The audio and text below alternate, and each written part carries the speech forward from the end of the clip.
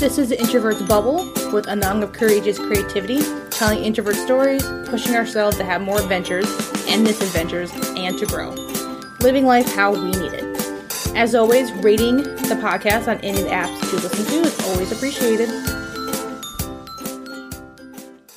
I don't know who I had this conversation with, but they said something along the lines of, this one woman she was so tired of her expectations, and part of that conversation was talking about, because especially with her parents are very, very extroverted, love partying, love going out, love doing things with people, love hosting and stuff like that, and she could care less about those things.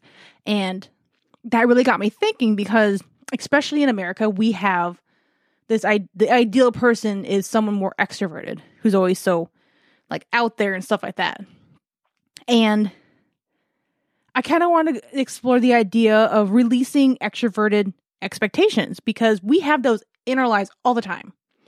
All these different things, even from the people who know us and love us, they slip out, because that's how our world around us is built, is wanting people to be more extroverted.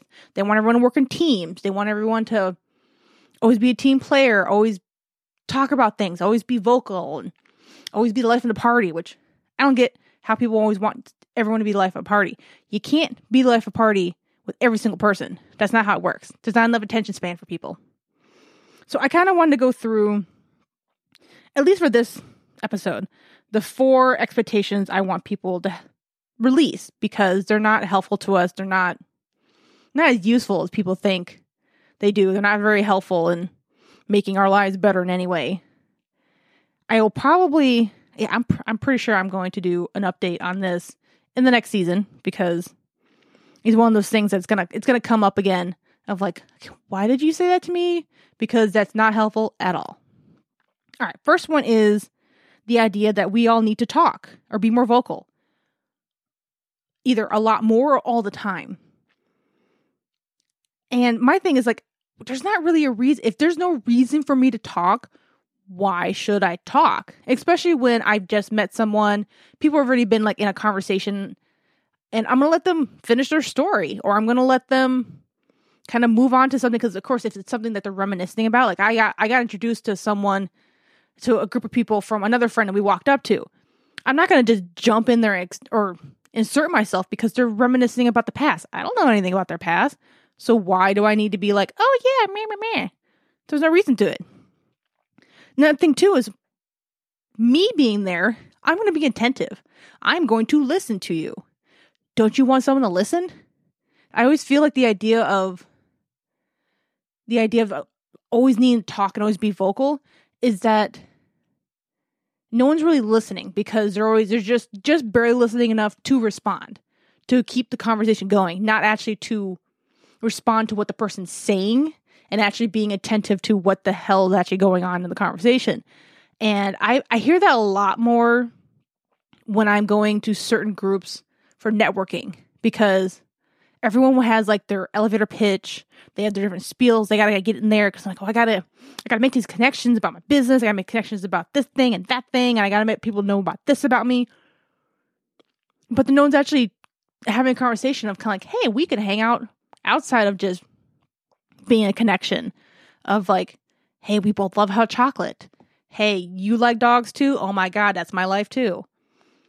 That's what I'm going to remember from people. I'm really, really bad at remembering people's businesses. I have that general idea of like, oh, you do photography. That doesn't tell me shit about who they are. I don't know if they do portraits. I don't remember if they do weddings, do pets, newborn, portraits, boudoir. Is that how you pronounce it? Oh my God. I don't remember. I don't know if they do seniors. I don't know if they do only families. I don't know if they only do black and white.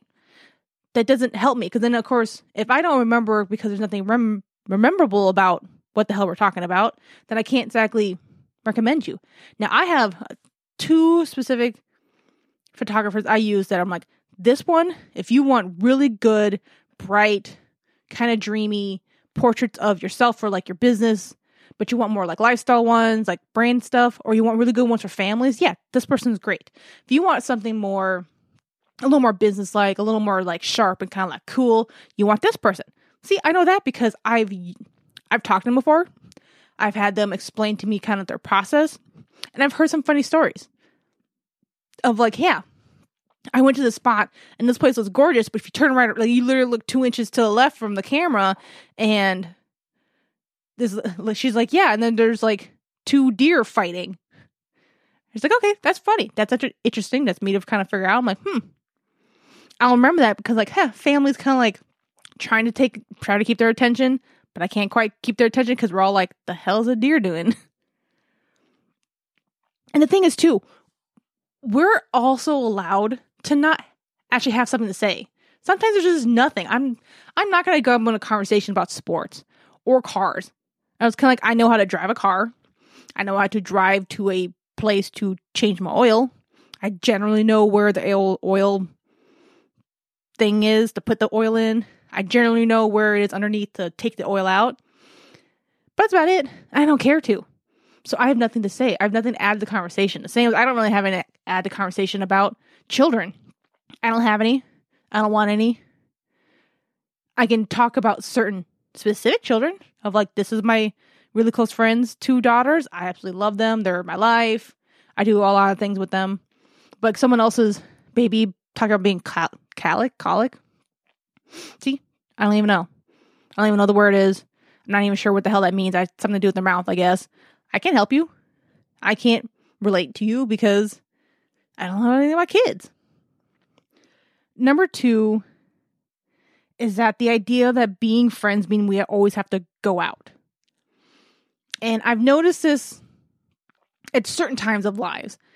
Especially, I say once we get into college, and I say probably into like beginning of 30s, because people are like, oh, we got to be so, like, you got to be hip, you got to be cool, you're doing things if you're going out.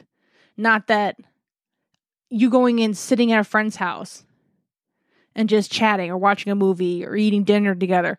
That's somehow not as important, or it's not as high up there of like you're successful in your life, which I don't quite get. But of course, once you get past that, when everyone's like, ooh, my girlfriends are all going to have fun and drink wine at so-and-so's house and gossip.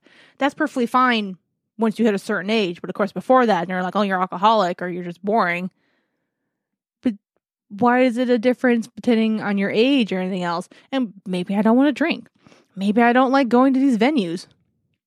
And also it just depends on where you are. Because a lot of people are like, oh, this is kind of this city is very known for concerts. So everyone goes to concerts. If you don't, then you kind of like, what do you do with your life?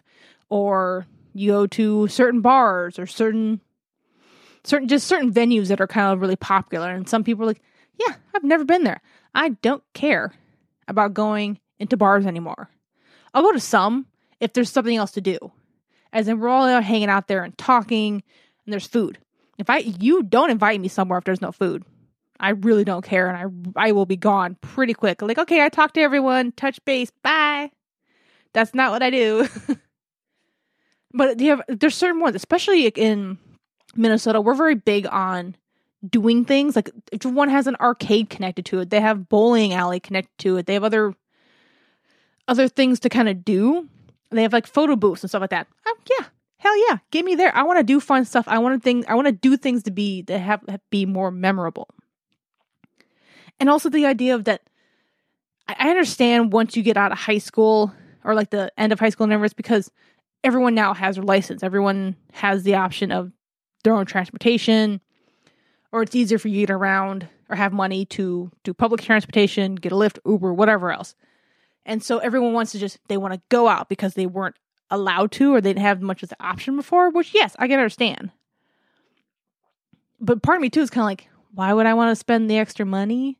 Especially for those of you who drink. Like, you really want to spend $14 on like a martini when you can make it at home? It's like shit. Or a frozen margarita, I can make that shit for you at home. I got a blender. We got ice. Get some fruit. You bring me the alcohol because I'm not sure which goes in it.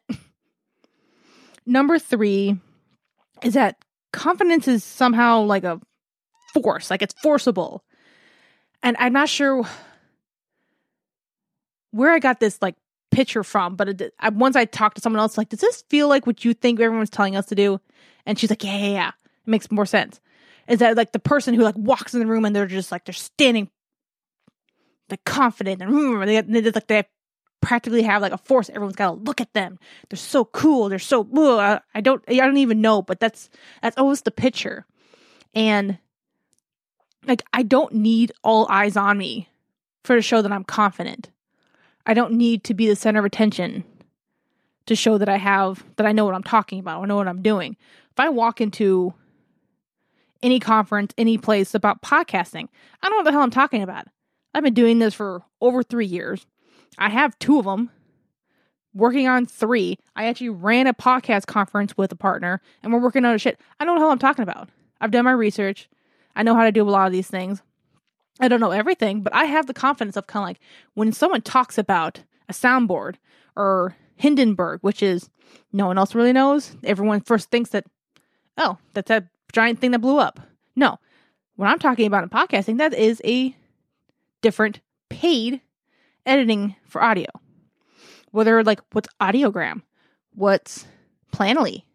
Some of these people have no idea what they're talking about. Those are different things for creating stuff for social media, for scheduling. So I know what I'm talking about. I don't need to exude it so forcefully, so physically, practically. I don't need everyone to just have to acknowledge it, which I feel like it's kind of like, I don't need your validation that I'm confident in something. Like, I'm confident I know a shitload about dogs. And that's because I love to research on it. And I don't need to walk into every dog park and kind of like, I know what that breed is, and this is their sicknesses, and this is the age range. And I'm not gonna be a dick about it either. But I know if someone says something, like, oh yeah, I know what that dog is. Like, oh, this looks like a full-grown male. Okay, that's a really interesting color. It's not the normal color for that breed. There you go. And the fourth one is, if you're not like physically adamant, then you're not passionate about something.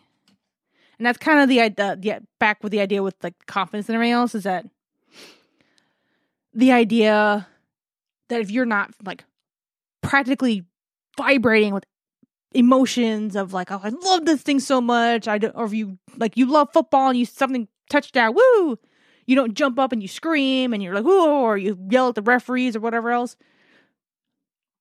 That if you're not doing that, then somehow you're not passionate about something. Like, people know I'm passionate about dogs only because I will literally stop in the middle of a conversation to let everyone know, ooh, doggy, and completely contain and just continue. Because I'll sense it. I don't even see that dog. I sense it. I know it's out the window. I know it's on the block.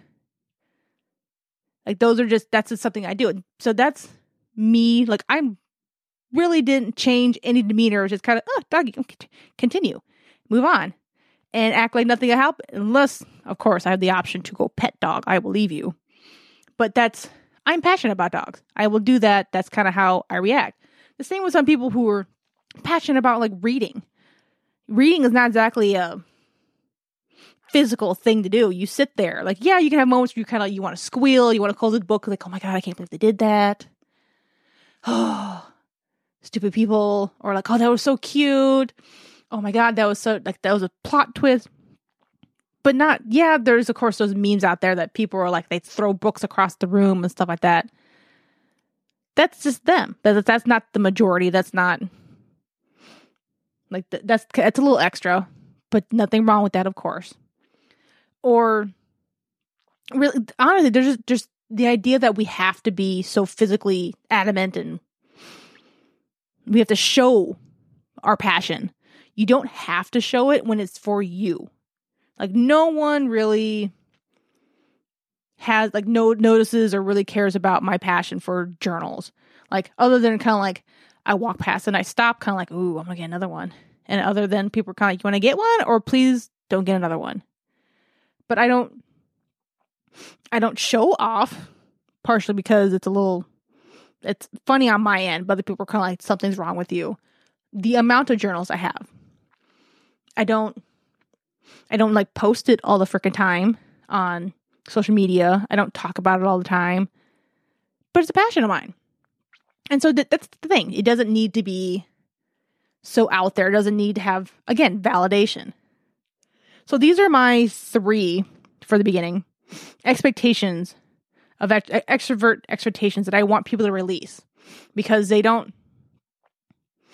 even useful for our lives. They're not really helpful for anybody to do anything better. They don't actually help you make friends. They don't make you happier in any way. And they're not precursors to success. They're not an indication that you were a better person or any of those things. They're just traits that other people have that a lot more extroverts inhibit and show off, but really mean nothing for the general scheme of life. So you don't have to do any of these things. You can release them at any point because they are not useful to us, and don't feel guilty about it. And don't feel like you have to change who you are just to fit in this way when it really, again, doesn't help us at all.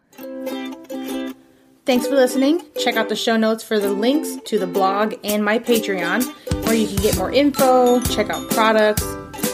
Hit me up on Instagram at The Introvert's Bubble or Courageous Creativity.